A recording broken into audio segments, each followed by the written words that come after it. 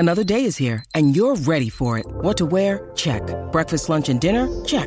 Planning for what's next and how to save for it? That's where Bank of America can help.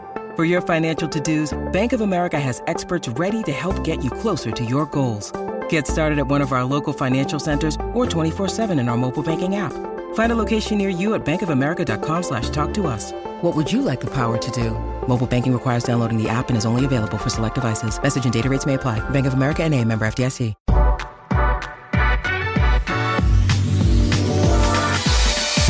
Today's episode of the Nick Bob Podcast is brought to you by Pella Windows and Doors. You need energy efficiency in a variety of areas in your life. For me, I need it when I'm hosting a podcast, but we all need it with our windows and our doors. And I'm looking at Pella's website right now.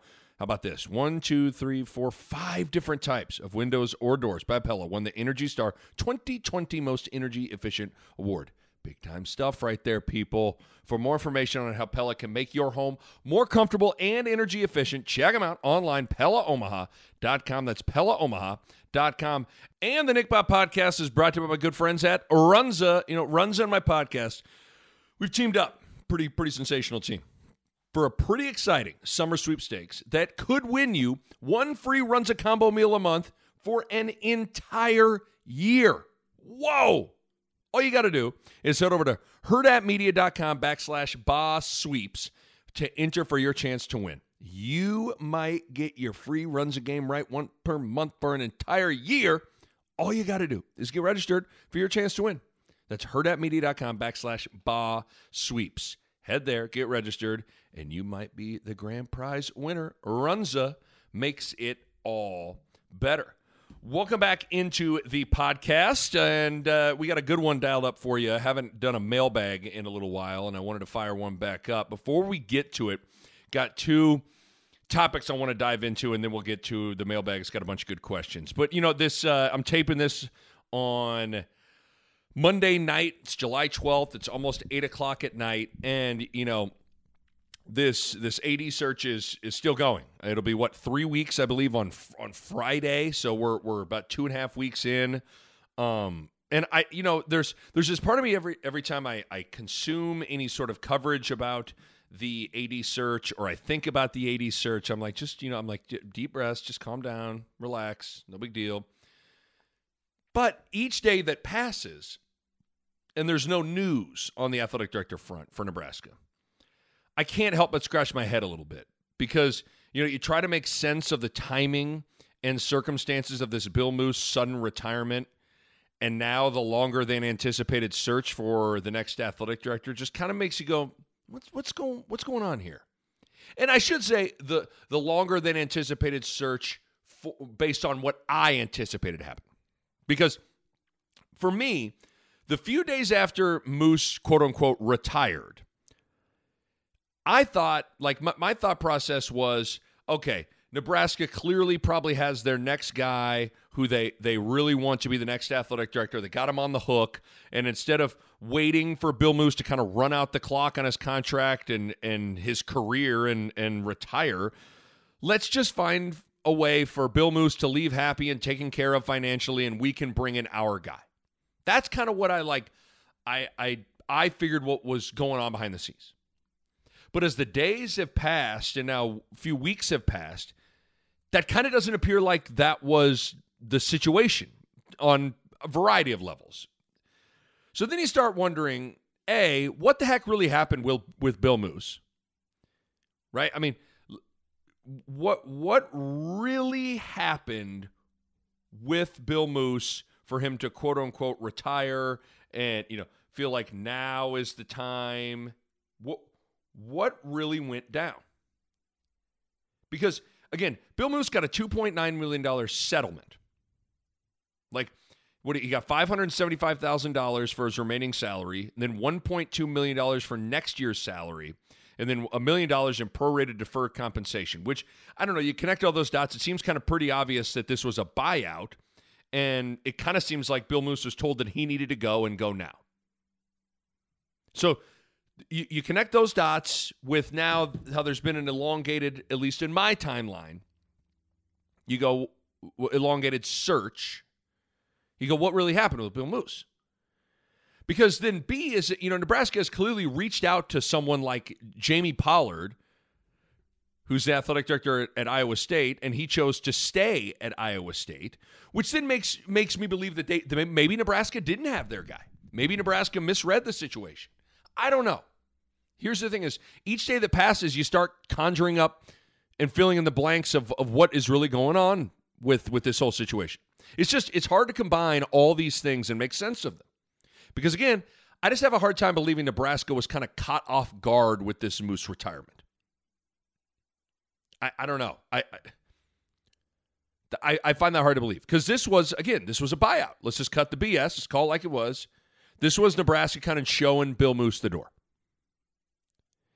And so I guess what I'm wondering and thinking about out loud is, okay, did something happen that forced Nebraska's hand in moving on with Bill Moose? Again, I figured it was because Nebraska had their next AD kind of locked and loaded. But if that were the case, I'd imagine he'd be hired by now. Why would you wait if you had someone locked in? So then you wonder what really happened with Moose if that's not the case. I don't know. I mean, we'll probably never know.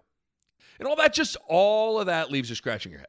And each day that passes, you can kind of feel the tension and the WTF meter rising bit by bit with Nebraska fans. And that's not just because the circumstances are certainly odd. It's not just because of that. It's also because Nebraska's kind of lost the benefit of the doubt with their hires and the process and the decisions in picking and making these important decisions and for important positions, right? Like that's the truth of the deal. That's the reality of the situation. Because you look at you try and pick, okay, case in point here with how they've lost the benefit of the doubt. I'm reading this from Evan Bland's story back in, this was early July 3rd, I think. Evan Bland writes, Nebraska's run of buyouts continues. A 2020 study by Athletic Director Yu revealed no school in the country spent more money paying off football and men's basketball coaches since 2005 than the Huskers, who doled out nearly $28 million overall. The school also paid off fired AD Steve Peterson, $2.2 million, and Sean Eichhorst, $1.7 million during that span.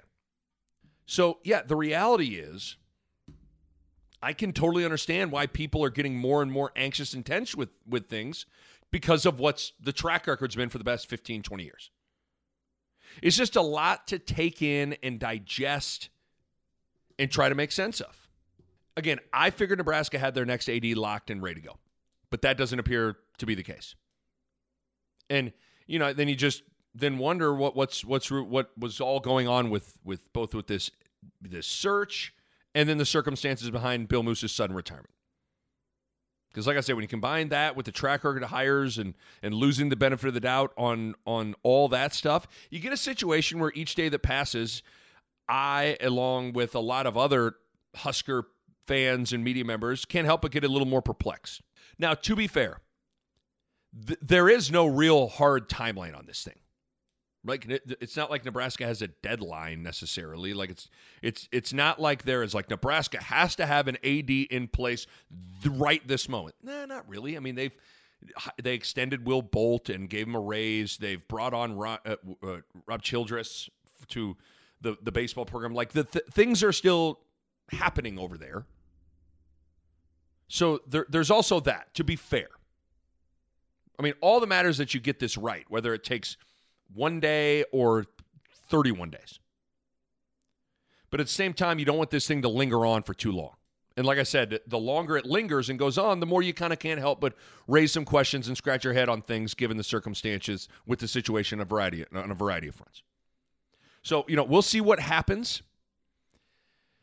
I'd have to imagine, in my mind, once it didn't happen right away, my mind immediately went to Big Ten Media Days, which is July 22nd. I was like, okay, I would think Nebraska is going to want to have someone in place prior to Big Ten Football Media Days. But again, that's in 10 days. So the chances of that happening, I mean, I guess it could happen. I mean, heck, this could happen at any moment. But maybe that's too soon. Maybe August 1st is a more realistic kind of timeline to think about.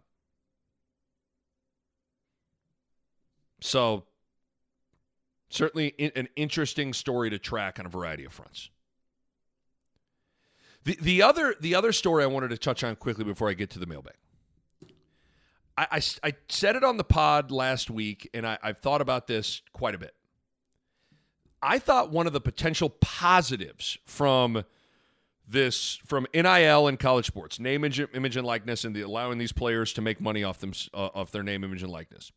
I felt like one of the potential positives from NIL and college sports could be that players stay in college longer, especially in college basketball.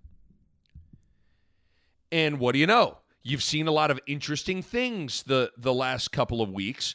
Now, I will say there's the timing of the you got to drop out of the draft and the NIL thing kind of timing up. But nevertheless, college basketball has gotten some great news over the last week, 10 days, 2 weeks-ish, with players like Johnny Juzang announcing that he's staying at UCLA. Hunter Dickinson announcing that he's coming back to Michigan.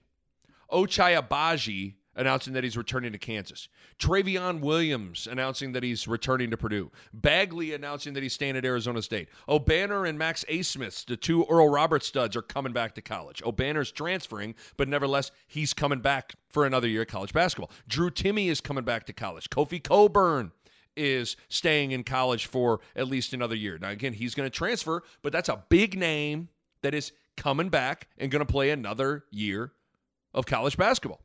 And listen, there's a bunch of other names, but I think you get the point because that's a lot of big-time guys coming back to college, which is great. And I wondered if this NIL thing could keep a few players each year who are really good college players, but likely are kind of fringe draft picks, likely won't get picked, fringe NBA guys. And maybe those guys decide to stay in college instead of going to the G League, going that route, or overseas. Maybe they stay in college for another year, play college hoops, make some money off their NIL, and guess what? Everyone wins. College basketball wins, and the players that come back, they're going to make money off themselves. Heck, some guys' earnings potential could be at its height right now in terms of their name, image, and likeness. So I don't know. I think you're already seeing the potential benefits of the NIL in college basketball showing itself. Now, again, to be fair, you don't know if everyone that I just named is thinking like that.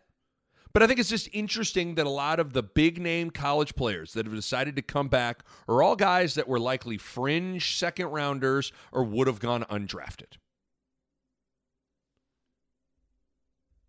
And, you know, the thing that's been unfortunate is before this NIL thing that just went into effect 12 days ago, before, these players didn't really have an option if they wanted to get paid playing basketball. Like, you have to roll the dice with the draft and accept that you're probably going to be a G Leaguer and sign a two-way contract or have to go overseas if you want to get a paycheck. Like, it was either that or get no money staying in college. Not the case now. Now you can get paid and stay in college. So I think that element played a factor in the decisions for a lot of those guys. Maybe not all of them, but I think a lot of them. Some may be able to make more money off their NIL in college than playing overseas or playing in the G League. I mean, and if you're a Johnny Juzang, do you want to play for UCLA in packed arenas in the Pac-12 trying to go back to the Final Four again, or go play in empty G League gyms? Like, if you're Hunter Dickinson, do you want to go play for Juwan Howard for another year, play in the Big Ten, defend your Big Ten title, play in packed arenas, or do you want to go potentially over in Lithuania, where half the guys on your team don't even speak the same language? You're living in some apartment. You have no friend. I mean, listen, I don't begrudge people that do the latter. But again, now that people have the option of getting paid with both, it changes things a little bit. And I wondered if this could be a huge boost to college basketball. And I think we're already seeing it happen. The more college basketball can retain its top players, the better the sport will be, period. And that's kind of happening. Obviously Mobley and Suggs and those guys, Cade Cunningham, yeah, those guys are gone. But those guys are top 5 picks. The big thing that college basketball needs to keep is a Hunter Dickinson, a Juzang, those guys for another year. And Ochai Agbaji, they need to keep those guys for another year. It's been a while since this many top dudes are returning to college basketball. And, man, next year is going to be amazing. I mean, there's like legit 10, 12 legit title contenders. I'm talking legitimate title contenders. The Nick Bob Podcast is brought to you by Pella Windows and Doors, and I want to talk to you guys about energy efficiency. And if you go into Pella's website right now, you look at it, and how about this? 1, 2, 3, 4, 5 different types of windows or doors by Pella won the Energy Star 2020 Most Energy Efficient Award. That's big-time stuff right there. And they achieved that in a couple of ways. They got insulated glass, which slows the heat transfer, keeping your home at a more comfortable temperature. They got types of low-E glass, which is a glass coating that has been optimized for your climate. They got triple pane glass, which you can upgrade to for increased insulating airspace. And within all of that, one of the keys is proper installation, which is key for window and doors to perform at their best. And you know the Pella experts are excellent at that. Bottom line, energy efficiency matters in making your home more comfortable, and Pella windows and doors are at the top of the line when it comes to energy efficiency. Check them out online, PellaOmaha.com. That's PellaOmaha.com. UCLA returns everyone. Gonzaga returns Timmy and reloads. Got Chet Holmgren, number 1 recruit in the country. Michigan returns Eli Brooks and Hunter Dickinson, and they have the number 1 recruiting class in the country. KU is stupid loaded. Purdue's going to be really good. Texas, with Chris Beard in his first year, is going to be incredible. Villanova, Colin Gillespie coming back, like they're going to be pretty darn good. It's going to be an amazing season. Oregon's going to be good. It's going to be an exciting season. And one of the big reasons is the sport was able to retain a lot of its top talent. And I'd have to imagine, on some level, NIL, name, image, and likeness, played a role in these players' decisions. So cheers to that. I am pumped. Really, really excited. All right, let's get to the mailbag. Appreciate all the questions. You can email nick@nickbaugh.com. Can leave the mailbag questions on Twitter. Follow me on Twitter @nickbaugh. Like me on Facebook. Follow me on Facebook. Here we go. Connor emails in, says, Nick, your love for MJ, Michael Jordan, is well documented, but let's take a stroll down the thought process of a Pacers fan who is willing to accept his greatness. He puts in parentheses, LeBron number 1 and MJ number 2 in my mind, despite hating them both for keeping my team down. How do we continuously give MJ a pass for quitting basketball 3 times? Most people quit once because they are forced to. We were told to accept MJ as the ultimate competitor, yet he gave up the game we love on 3 separate occasions. If LeBron shows he may not be interested in a series, we roast him. MJ showed he wasn't interested in the game, and we give him a pass. Am I just a jaded Reggie Miller fan? Love the podcast. It's from Connor. Okay, first of all, I hear you to a certain extent, but I also think you're probably a little jaded. Because here's the thing. When you leave matters. The circumstances of when matters. So let's get inside of it a little bit. The first time Michael Jordan retired, 1993, he had just won 3 straight NBA championships. He averaged 40 points per game in the 1993 NBA Finals. It was just, he was out of this world good. He was unquestionably the best player in the world, and for some people, he had already been anointed the GOAT in 1993.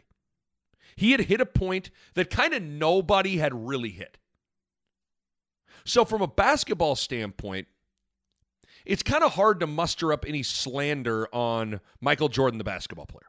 It just kind of is. Plus, I think the other thing is his dad had just been tragically murdered, so there was that going on as well. So, okay, you've won 3 straight titles.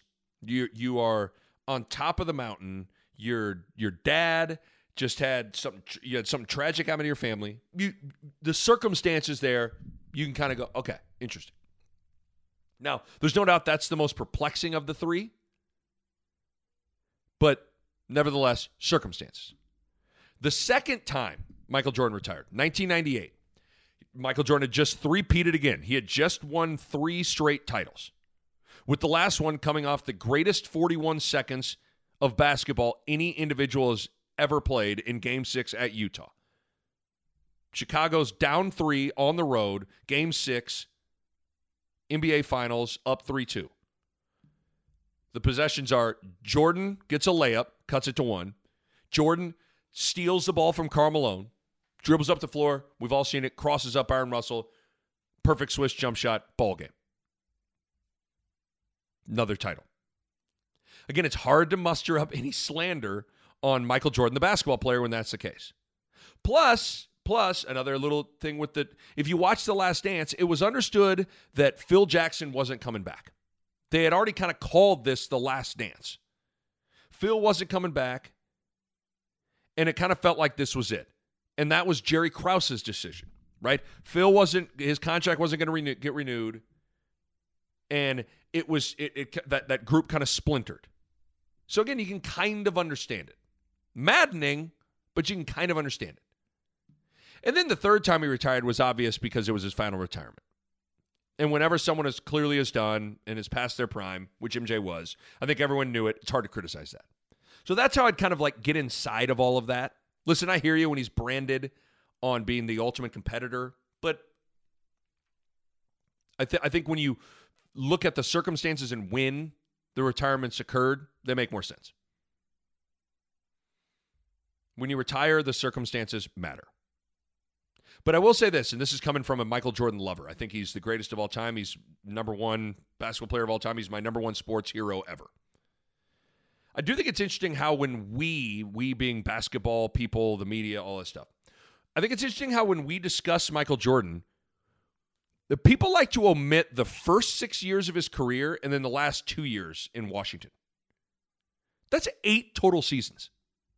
That people just are like, that doesn't matter. That's half of his career. That's half of his career. That people are like, no. We're not focused on 1985 and 1988. Like, when we discuss Michael Jordan and his career, it's like we only focus from 1991 to 98. That's it. It's almost like those are his only years in the NBA. And that's always kind of puzzled me a little bit because we don't do that with LeBron James. Every single year is a referendum on his career, and every year that doesn't end in a title can and will be used against LeBron James in the case of LeBron versus MJ. It's just kind of a weird thing that I've noticed. A weird thing that I've noticed. People just are like, nah, it doesn't matter. All that matters is 91, 98.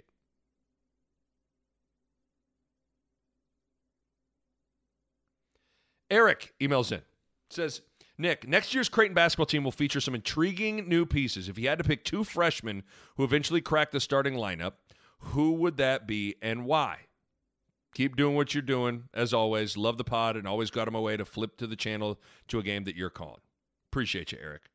Because you got a lot of young bucks to choose from. The 2 freshmen I would pick that are going to crack the starting lineup are Ryan Nembhard and then Arthur Kaluma. You saw what both those guys are able to do over the weekend representing their national teams, especially Nembhard with the Canadian under-19 team. Nembhard seems to like he is a perfect point guard for Greg McDermott's system. He's smart, he's quick, he can create, he can score, he's tough, he can push it, he can play fast, he's great in ball screens. I think eventually, maybe not right away, but I think eventually he is the starting point guard. And then Arthur Kaluma, at that size and positional length and how he can put the ball on the floor and he can defend, he can shoot, he can get to the rim. I think eventually Kaluma is just too talented, too long, too athletic to not be in the starting lineup. So those would be the two freshmen I would pick, Nembhard and Kaluma. Douglas emails in, says, "Hey, Nick, I've always wondered how you and Bo handle not just hammering Barrett with insider questions. Guessing you know a lot more in the pod. Gotta spill some good stuff, though," with a smile emoji.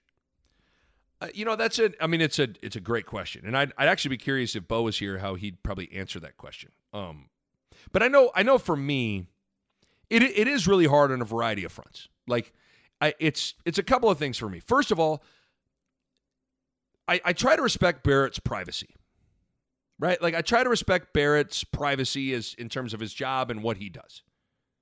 There's kind of that line with things that feels a little inappropriate to probe into. For instance, I was with Barrett and his family on the 4th of July. We spent the afternoon together. We hung out all afternoon. I didn't ask Barrett one Bill Moose question. And I didn't ask him one football question. I didn't. I made a decision when I was driving out there. I'm like, you know what? I'm just not even going to go there with him.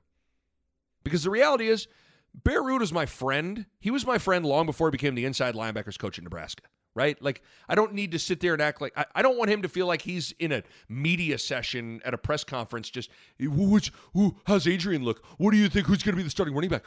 Defensively, do you think, how good, did Henrik really have that good of a spring? What happened with Bill Moose? I mean, it's like, come on, man. Just hang out, drink a beer, be buddies. I'm sure the last thing Barrett wants to do is have a 2-hour-long chat about Nebraska football and get peppered with a lot of questions that he's probably like, I don't know how much I really can tell you on that. I'm sure when he's hanging with his friends, he wants to escape a bit from, football. And so I try to respect that. That's not to say that we don't talk about it. We do. We just did it on the 4th of July. There are times we do. We'll text, we'll talk, yeah. But I always try to be real careful with how much I'm going to poke and prod, and I mean, because it's just I don't ever want to make him feel like he's in a weird spot. And then the other thing is, and this might sound weird to some people. Sometimes you can know too much. Sometimes when you know too much. And know too much about behind the scenes and this guy and that guy, and you can't see something for what it is. It can end up impacting your judgment of what's going on in a bad way. Like, insider information there's a balance with that. It can be good because it can help you really understand a situation. But at the same time, the more you know, sometimes the harder it is to see something objectively, in my opinion. So I've made a conscious decision that, over the course of my 12, 13-year career in the media, doing radio and now podcasting, and then doing stuff on TV with Fox, I've actually tried to maintain a healthy distance from Nebraska football. And that may seem weird for some, but for me, this is just me, I think it helps me do my job better. You can know too much. You can be too close to it.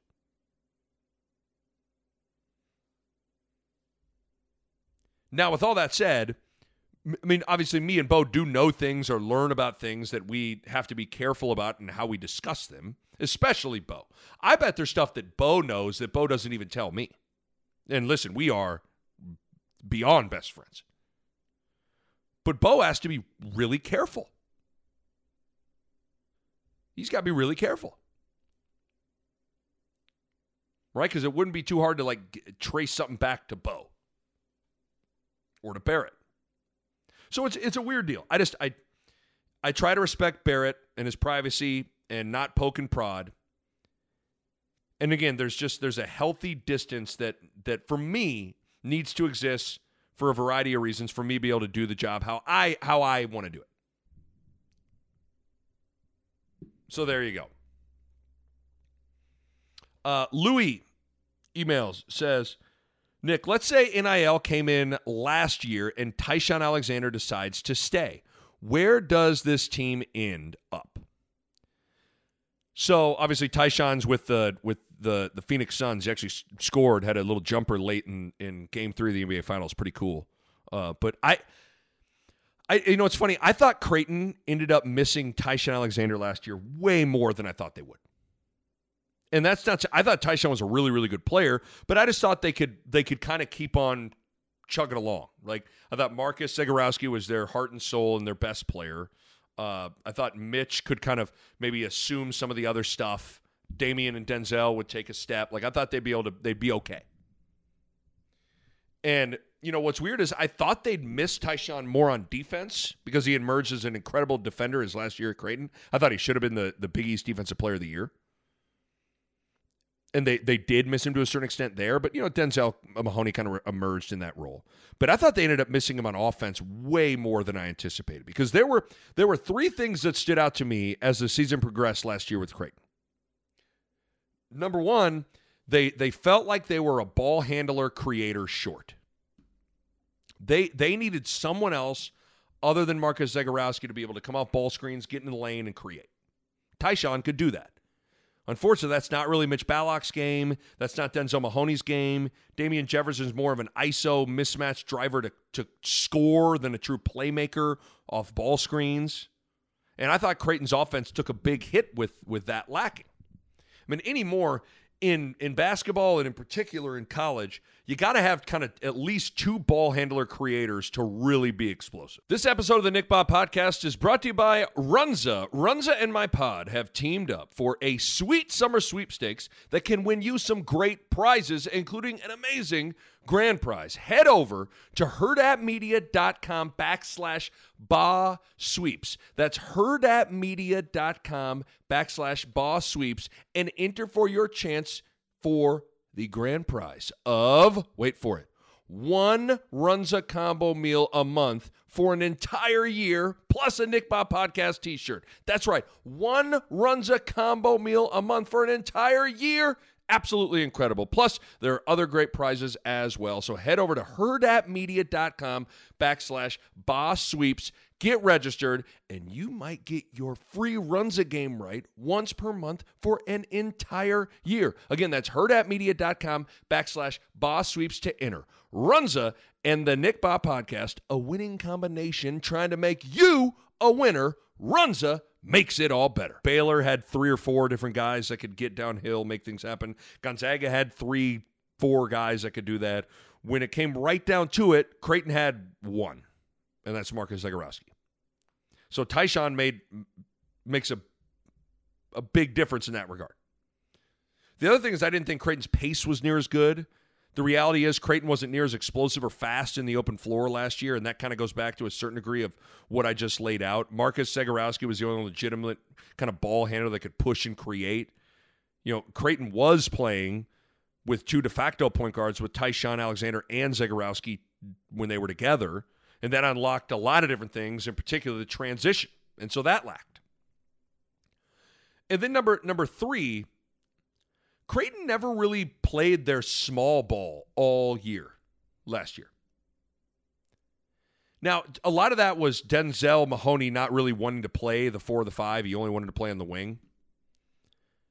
But think about it. 2 years ago, when Creighton won the Big East, the last year Tyshawn Alexander was at Creighton, their curveball they threw at teams that opponents really struggled with was playing 5 guards. Marcus Zegarowski, Tyshawn Alexander, Mitch Ballock, Damian Jefferson, Denzel Mahoney. That 5 was the 5 that closed out Seton Hall to win the Big East regular season title. Like that, at the end of the day, that was where they were really, really tough to deal with when they threw that out there. They never really tried that this year. And you could argue that the absence of Tyshawn Alexander also impacted the ability to do that. They didn't have the shooting and the ball handling to do that as effectively. So you add all that up, and that makes a big, big difference. I thought Creighton was Final Four good 2 years ago with Tyshawn in the lineup, and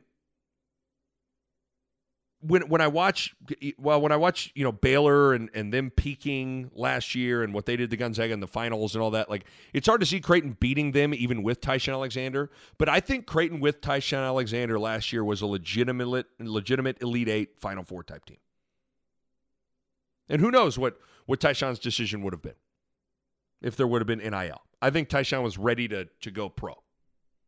That's me. But who knows?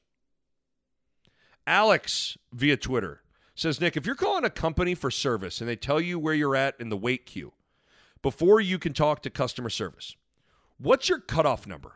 I feel like 1 to 10, I'm staying on. 11 to 17, I'm hesitant. 18 to 20, I'm in for 10 minutes. 21 or more, I'm trying again later. First of all, nice question. First of all, I love it when people are super passionate and well thought out about something so minute and small. Like, I love when people have, like, definitive, well thought out things for something really tiny. So I love this. But I will say, Alex, you're more patient than me. If I'm beyond, like, number 8 or maybe 10, I'm calling later. I'm like, I'm not sticking around for this. I will say, the good thing is you can kind of put it on speaker and do other things while you're waiting. It doesn't like you legitimately have to just sit there. But still, anything higher than 8, I'm hanging up unless it's, like, absolutely urgent. By the way, is there anything more frustrating than calling some sort of customer service and speaking to an automated robot who can supposedly understand full sentences on what you're calling about? And you kind of end up yelling and getting angry at an automated robot, which only makes it worse because it gets the robot even more confused. And then you're yelling at a robot. It's horrible. So let me talk to a real person. Come on. Matt via Twitter says, Nick, do you think the move to the Big Ten has contributed to Nebraska's downfall? We had a great recruiting base in Texas, and now it's gone. Doesn't seem like we've established a similar place. Also, I wonder if the last several years of poor football have hurt in-state recruiting. So I think everything you just said is has some truth to it. But I think it's just been a perfect storm on a lot of different levels. Like, there's been no continuity in the football program. And really a lot of the athletic department. There's been a handful of bad hires. And then obviously the conference changing conferences. It's harder than you think. It hurts Nebraska's identity. I mean, I've talked about that. What school, football-wise, is unequivocally doing better right now having changed conferences? Like, they're in a better place. Missouri in the SEC? No. Colorado in the Pac-12? Not really. Texas A&M in the SEC? Yeah.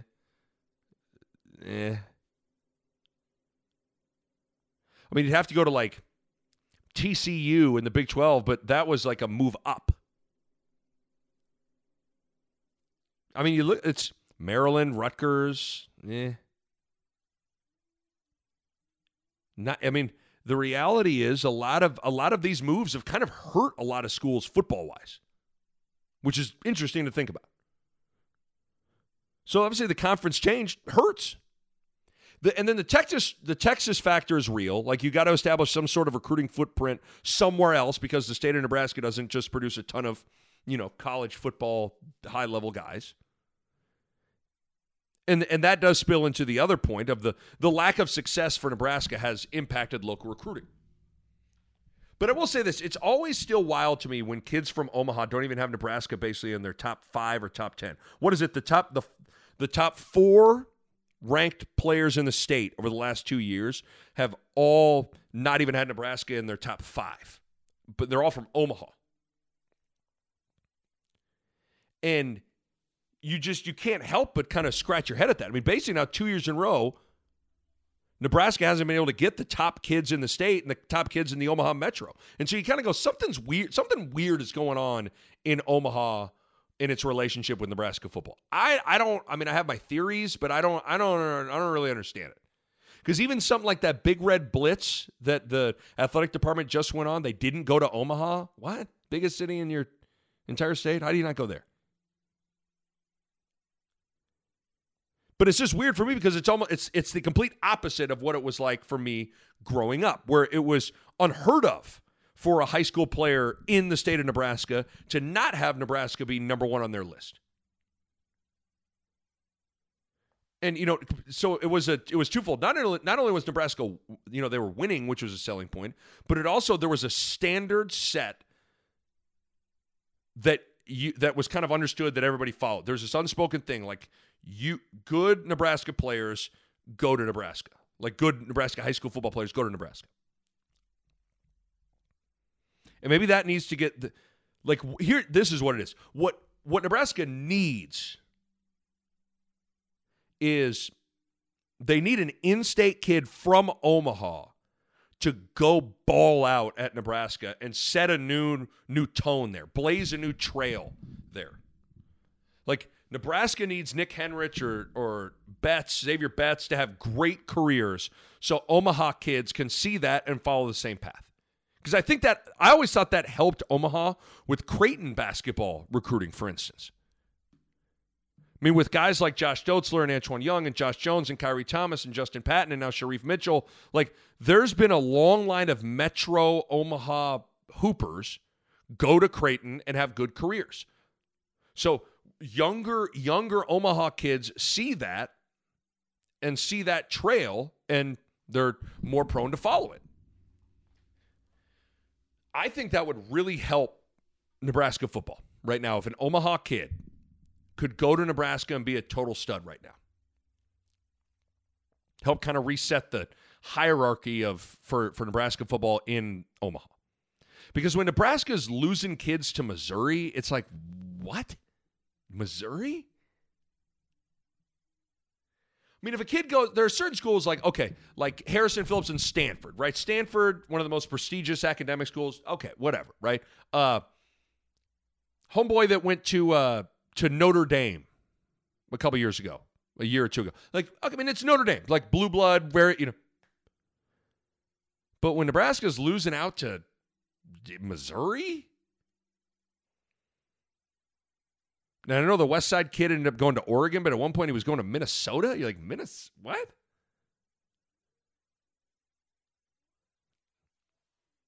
So, but I will say this, though. This also shows what I've always believed to be true, that the best recruiting tool is winning. It's not the $155 million facility. Yeah, that's nice, but winning trumps it. If Nebraska wins, things will get right in Omaha recruiting, in my opinion. But with the Big Ten move, to kind of wrap up the answer, with the Big Ten move, I still think Nebraska is finding its identity and finding its fit in the league. Now, but a kick-ass coach can solve all that shit, right? Like, and hopefully Fred Hoiberg and Scott Frost are those guys. Because since joining the Big Ten, Nebraska's had, 2 basketball coaches. They're on their 3rd football coach. This is going to be their 3rd athletic director, 4th athletic director. Osborne, Eichhorst, Moose, and other 4th. I mean, that's a lot of change. That is a lot of change. Brandon, via Twitter, says, Nick, not sure if this has been asked before, but if Scott Frost was hypothetically fired, who would be your go-to hire for Nebraska football? Okay, so what I'm about to tell you for some reason can upset a lot of Husker fans. I don't know why. I mean, I guess I maybe do, because it kind of confirms a stereotype, but still. For some reason, the idea that I'm about to throw out at you makes a lot of Husker fans roll their eyes. But if Scott Frost were to be fired or leave or whatever, I'd go back to running the option. I would hire someone who runs the option. Now, if it needs to be some hybrid form of the option out of the gun, okay, whatever. But like if it's old school under center, legitimate like service academy option, I'm cool. I'm serious too. Like, I think it would give. I mean, at this point, like, you've tried everything else, guys. You've tried pro style, West Coast spread, up tempo. Like, you've tried everything else. Because I think it would give Nebraska a sustainable edge, a way to be different. And I think it would allow you recruiting wise. I think you could go out there and get the best option quarterback in the country. I think I think running backs. You still would be able to get a top-notch running back. You then could go kind of find your big, beefy, tough guys in your 500-mile radius, because I think that's the other thing it does, is it allows you to capitalize on your natural resources of what's around you, and that's big-ass farm boys from Nebraska, Kansas, Dakotas, all. You can go get a bunch of those guys. And you do all that, you got something. Now, you may be listening and some may say, like, oh, Nick, you ain't winning a national championship running the option in 2020s. Like, come on, man. And to that, I would say Nebraska needs to win its division first. Let's not worry about that right now. Right? Like, come on. Because I do think, I don't know, but if you kind of sequentially break it out, like, I think you could win the West running the option. And in some ways, let me just throw this at you. In some ways, Could I argue? I think you maybe got a better chance of beating Ohio State in a one-game scenario for the Big Ten title in Indianapolis if you get there. I think you maybe got a better chance of beating Ohio State running the option than trying to do what they do with inferior players, which is kind of what Nebraska's trying to do. I mean, think about that. Are you going to go out Ohio State? Yeah, probably not. So, I don't know. I think the option route is where I would go. You can roll your eyes at that if you want. I think it would give Nebraska an edge, immediately give them an identity. I think if something were to happen, hypothetically the job came open, I'd give the option, finding some sort of option football coach, a good hard look. I'm 1,000% serious. Because I've always kind of subscribed to the school of thought of where you're geographically located maybe should have some bearing on your style that you play. Like, it makes sense for Florida and Florida State and Miami to be speed-based because that's what you have in abundance. But in Nebraska, you don't have a bunch of speed. What you got is size. And you got to find a way to be unique. So that's what I would do. Brandon says, Nick, if you were a college athlete today, what kind of endorsement deals would you be looking for? Would you go after the money, free swag, or something that would build your brand for future deals? Interesting question. I mean, my first thought is I'd probably chase the biggest paycheck, whatever that would be. But what's hard is I really try to think back. I want everyone really try to, I really try to go back into your mind of when you were 18 to 22 years old. I know for me, when I try to go back and think about my mentality when I was 18 to 22 years old, outside of basketball, the two things I prioritized were partying and girls. Like, if we're being honest. I mean, I'll just be real. JJ Redick said it best when he tweeted out, he said if he had NIL in college, he'd have spent it all on Natty Light and Lacoste polos. And I'm probably the same way. Like, I'd probably be the same. Like, I don't even, it's hard for me to even answer that question. I'm not even sure what would have gone after in that regard. I don't know, a car, maybe. I do think the one thing I would have probably done, and then, try and take my mind when I was 18 to 22 and put it now. Like, I think for me, what would have been great for me and my goals of getting into the media, it would be what I'm doing right now, like a podcast or something like that. Would have been really, really good for me. If I'd have had my own podcast all the way throughout college, that would have been good for me. But Brandon, I don't know, man. It's a tough thing to try to think about. I don't know if you want to try to, develop some sort of relationship with Nike or Gatorade or something like that has, a big brand. You want to try to do something, ingratiate yourself locally. I don't know. I also think I'm trying to get my head around this thing and see what all is possible with this stuff, too. Kevin says, Nick, what do you think about Creighton basketball next year? We lost a ton of talent, brought in our highest recruiting class ever, plus 3 guys on the team are playing for the Under-19 World Championship Tournament. Of course, again, he's talking about Kalkbrenner, Nembhard, and Kaluma. which is obviously really, really impressive. To have 3 guys on a stage like that, I mean, not very many college basketball teams have 3 guys playing in the Under-19 World Championship tournament. Because that speaks to the raw talent. But to answer the question, I'm not really sure with next year because there is talent, obviously, but it's young and it's unproven in terms of producing in college. And at least as of right now, the blueprint for success in college basketball in terms of what wins is to get old and stay old. It's what every coach talks about. Got to get old and stay old.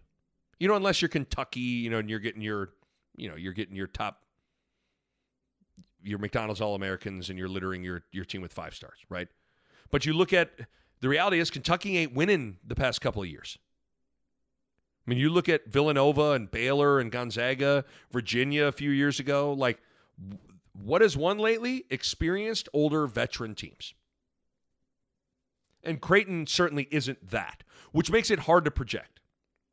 I mean, hell, I don't even know if Greg McDermott would know who he would start right now if he had to go play at Nova. Like, if they had to get on a plane and fly to Philadelphia and play Villanova, I don't even know who Greg McDermott would start. Who would be his rotation? Who's the first guy off the bench? So it's tough. I've been a broken record on this, though.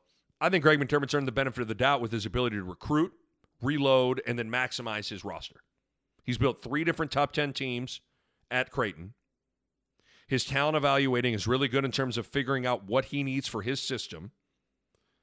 And Creighton, and this maybe speaks to just a lack of respect for voters, but like Creighton consistently outperforms their projections in terms of preseason Big East rankings.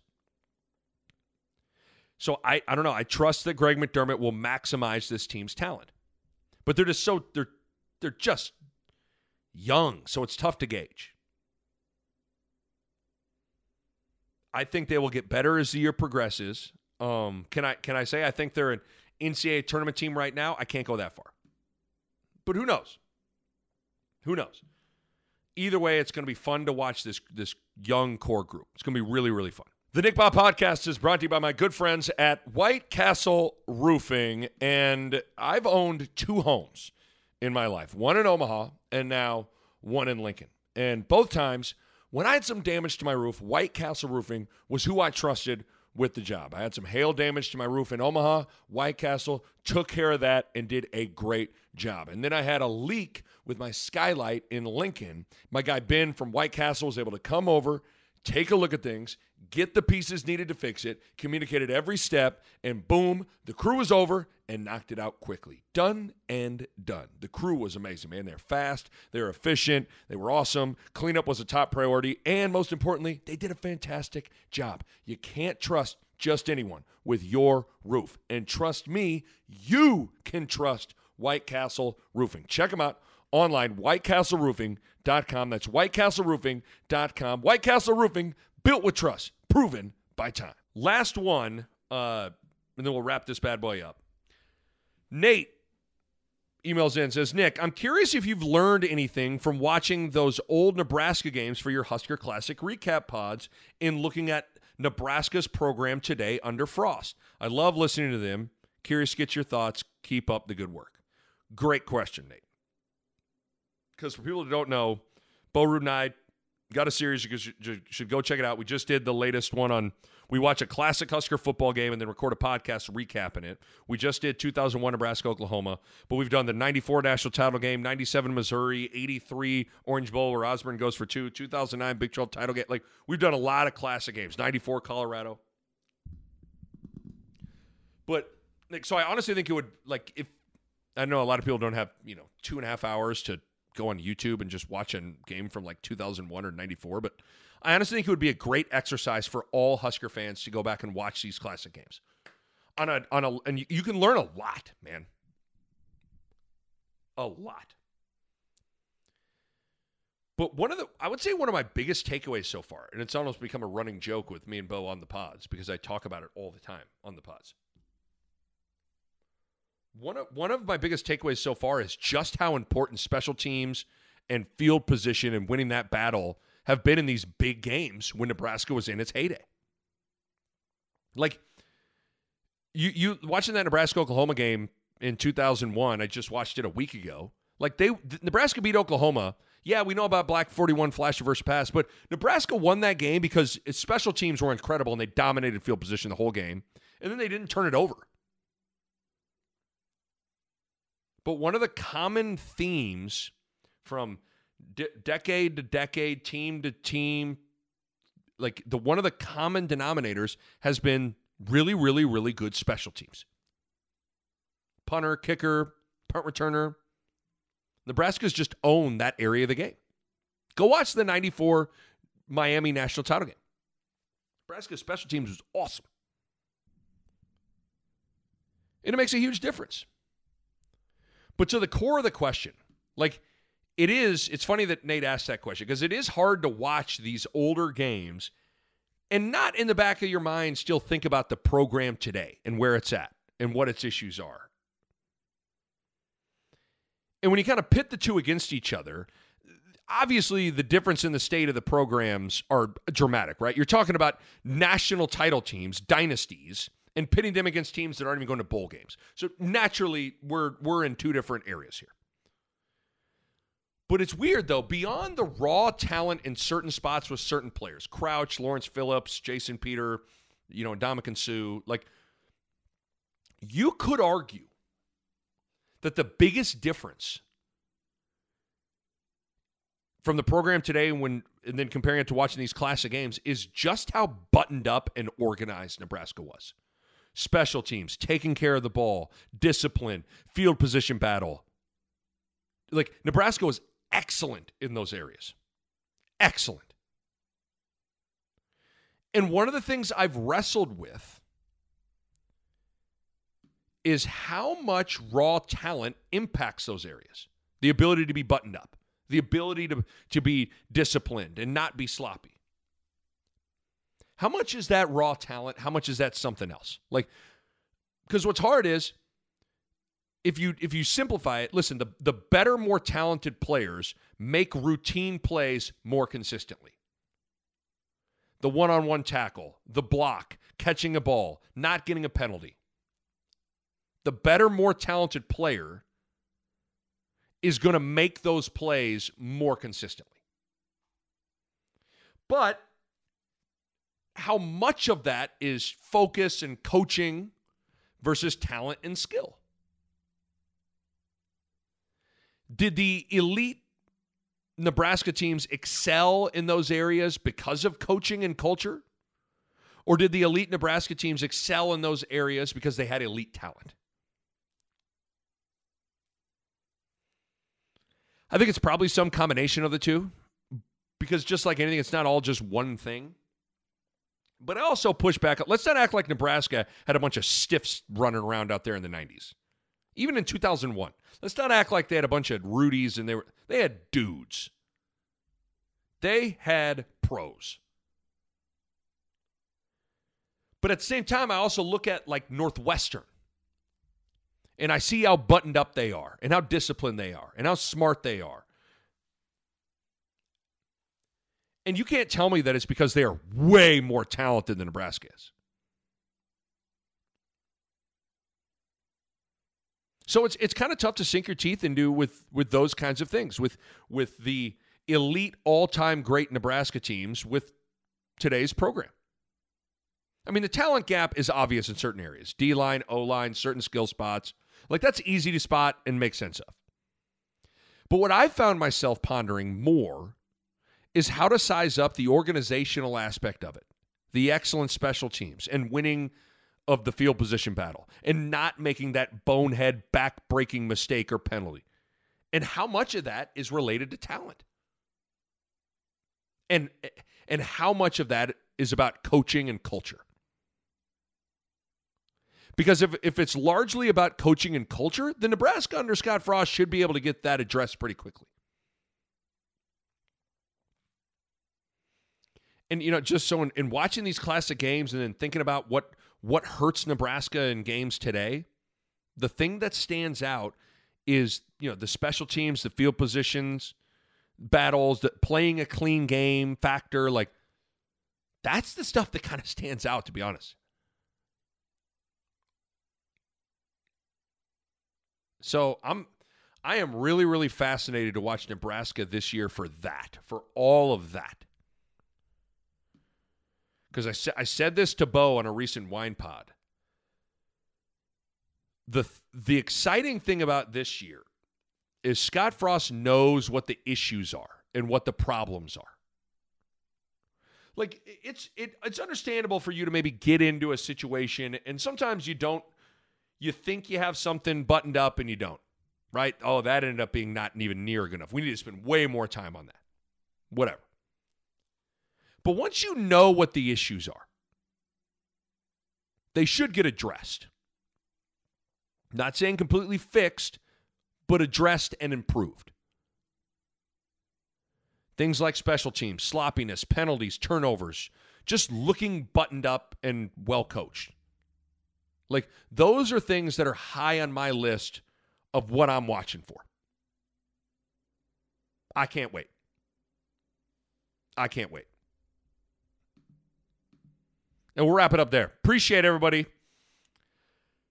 participating. Always love these emails. Keep them coming. Nick@nickbod.com. We'll catch you next time on a mailbag, and we'll catch you next time on the Nick Bod Podcast. All right, my thanks to Pella. If you're thinking about a new window or a new door, now is the time. Check them out online on the web at PellaOmaha.com. That's PellaOmaha.com. And my thanks to my good friends at Runza. Best fries on the planet, great burgers, cheese Runza, delicious. The food is simply fantastic. Runza makes it all better. A Huda Media Production.